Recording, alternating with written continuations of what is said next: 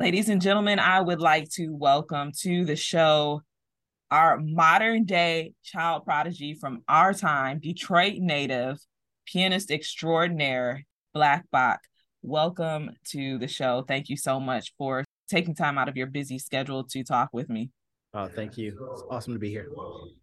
So you're back in Detroit for one night only, bringing your classical music infused with pop, hip hop, and jazz. What can people expect from your performance? That's a great question. One of the things that I like to focus on in my performances are the interaction between me and the audience. I think it's very important that we spend time together. And I think the beautiful thing is that they're able to have sort of a curated experience that's personal. Everyone has their own personal experience. I mean, that's the beauty of classical music. For me, you'll expect great storytelling, great music, a little bit of history, some laughs, of course, because I like to crack jokes all the time. Um, and just a beautiful night, a beautiful experience of just music and great times, great storytelling, and great energy. So if you haven't got your ticket to Black Box concert coming up here in Detroit, please get your ticket. There are limited tickets available for this concert coming up on February 10th. Now, you're born and raised in Detroit. Yep. And a proud graduate of our alma Mm-hmm. mater, the Detroit Yeah. School of Arts. Yeah. How did your journey at DSA shape you as a musician and as a person?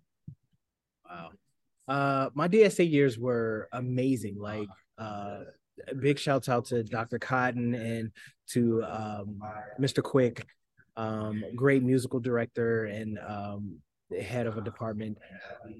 My time at DSA was very much experimental. I will say that. Like at that time, I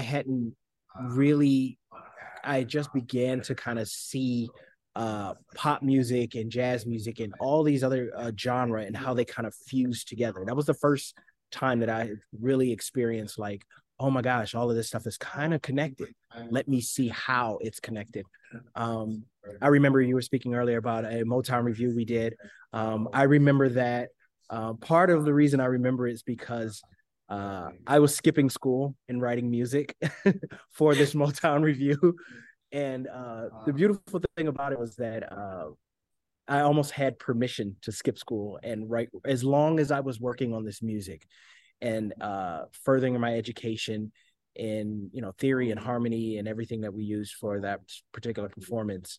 But DSA very much molded the musician that I am now, especially seeing how everything is kind of cross genre.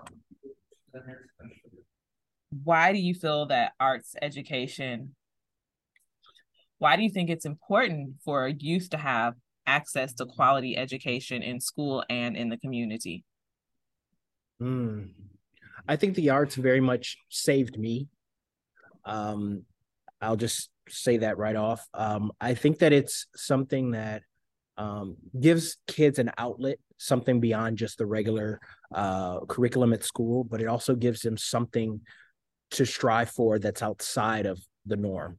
I mean, we went to a fine arts high school, so there was dance, there was, visual art, there was music. So there were all these different outlets to kind of explore and to test the edges of your creativity with. And I think that that's always an important thing. I don't think that should be missing from anyone's experience in high school or in school or anywhere. I think it should be a part of your lives as a young adult and as a young student and throughout your whole life. I mean, art is everywhere. And I think that it's important that we nurture that early on. At DSA, I saw you in jazz band. I saw you in the Wind Symphony. You were the drum major. You were focused and very passionate about music. What attracted you to classical music? Okay, so you may not know this, but classical is actually my background. I from about age 4 to about 16, right before I got to DSA, was when I stopped taking classical lessons. So all of this was kind of like the foundation that I had built upon. Like I said, during DSA was my very experimental stage. So I was doing everything except classical music. Um, from there, and even in college, I didn't do classical music. This re resurfacing of this energy is something that I didn't plan on. In 2020 and 2020, I basically my um my he's the head of the label now, but at the time he was my publisher. He called and said, you should do a solo piano album. I actually didn't know what it meant or what it would be or what it would sound like, but the first question I asked was, Charles, what if you sound like something, what is your voice? So for the next 121 consecutive days, I discovered my voice, and my voice just happened to be this neoclassical music, you know, taking everything, the foundations of classical music from 4 to 16, the jazz I learned, stuff I learned in band, stuff I learned through pop music, through blues, through all of my experiences, and it kind of poured it all together and made a cake out of it. And what you hear now is that end result. Again, my album is totally one big experiment. I didn't go to college for composition. I didn't go for piano. So everything you're hearing is like, I wonder if I can write classical music. And then I started. So, like I said, 121 consecutive days, and my album Black Book was born. Well, there's definitely no question or doubt about what you can do with classical music or any genre of music that you set your mind and heart to do, because that's what's in you. As an artist and a musician, as a composer, you definitely ensure that classical music is accessible to everyone, and you make sure that people can relate to classical music. Why is that key for you, and how do you accomplish that? It's very key for me because I have been on the outside before.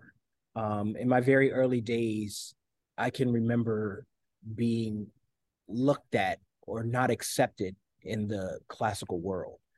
Um, and then as a student, it was difficult. It was challenging to kind of overcome uh, that sort of energy. But as it went on, you know, I just decided that this is something that's for everyone. This is not something that, you know, the classical establishment has kind of given us this whole this air of elitism and of composer worshiping, and I think that that's not what classical music is all about. It's never been about that. It's been about telling stories, and not just stories, but the stories that are relevant to us right now. Beethoven wrote about things that were relevant to Beethoven. Chopin wrote about things that were relevant to Chopin. And as the tradition goes on, you know, Florence Price wrote things that were relevant to Florence Price.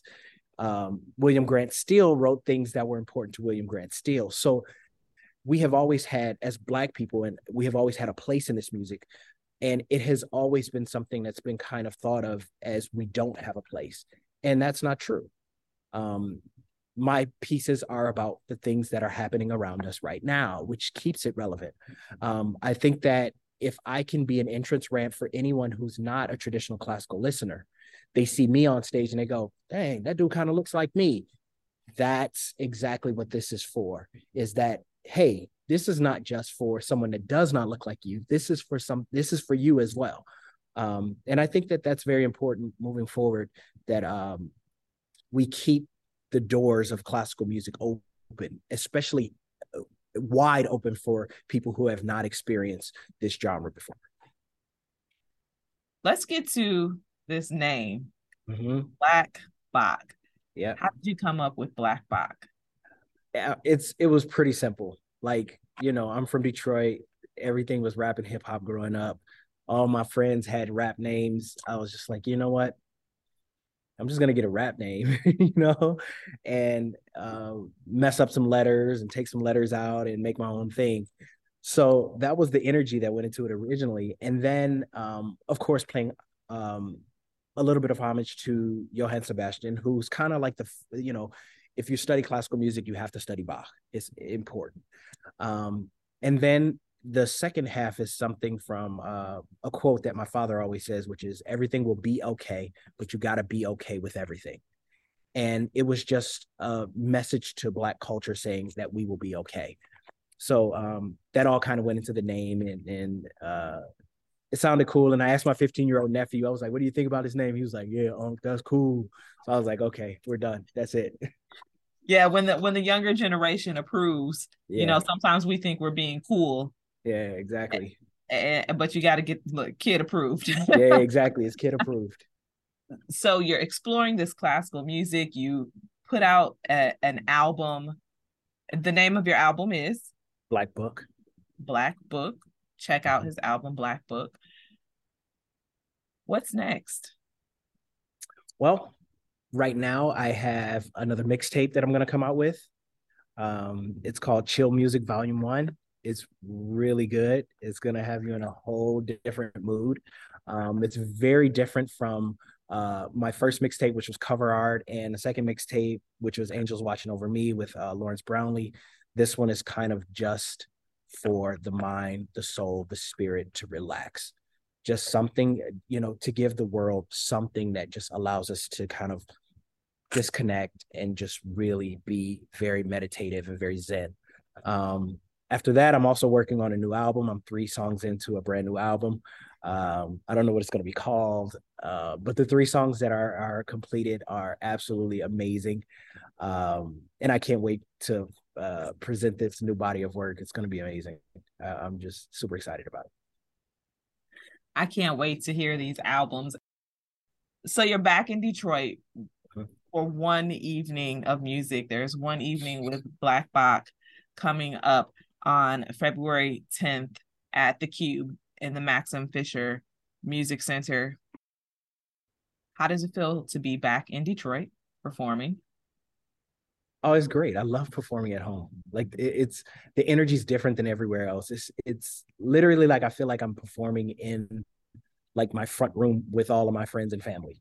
It really feels like very intimate and like I'm giving a big hug. That's what it feels like when I play in front of a Detroit audience. So, it's no better feeling than to come home and play this music for family and friends. Nothing but love.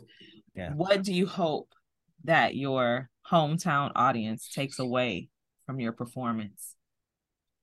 A couple of takeaways. One, there's usually one of the things I can't say about my shows is I have like such a mixed demographic.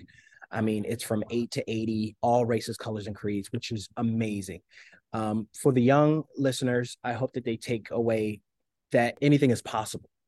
Like whatever it is you want to achieve, it is possible. Look at me. I was a kid that, I grew up on the west side of Detroit. Look at what I've been able to accomplish. So for the young listeners, I'd like to leave them with that. For everyone else, I'd like to leave them with something emotional, maybe something that takes you back to a memory or brings you forward to something that's in your future or allows you to escape something that you're dealing with or find the fight to go on with something that you're facing in your life. Like for me, it's about the emotional journey. It's about the storytelling. It's about being able to take people from one place to another place. And I hope that's what people get from this show is just a beautiful journey full of smiles, laughs, cries, you name it. I want it all. Black Bach is here to take you on a journey. Get ready to have your soul stirring experience with Black Bach, a prelude to the Classical Roots concert. It's happening on February 10th at the Cube inside of the Max M. Fisher Music Center. Black Bach, thank you so much for spending some time with me. It's been a pleasure talking with you. And of course, I wish you nothing but success in the future. Thank you.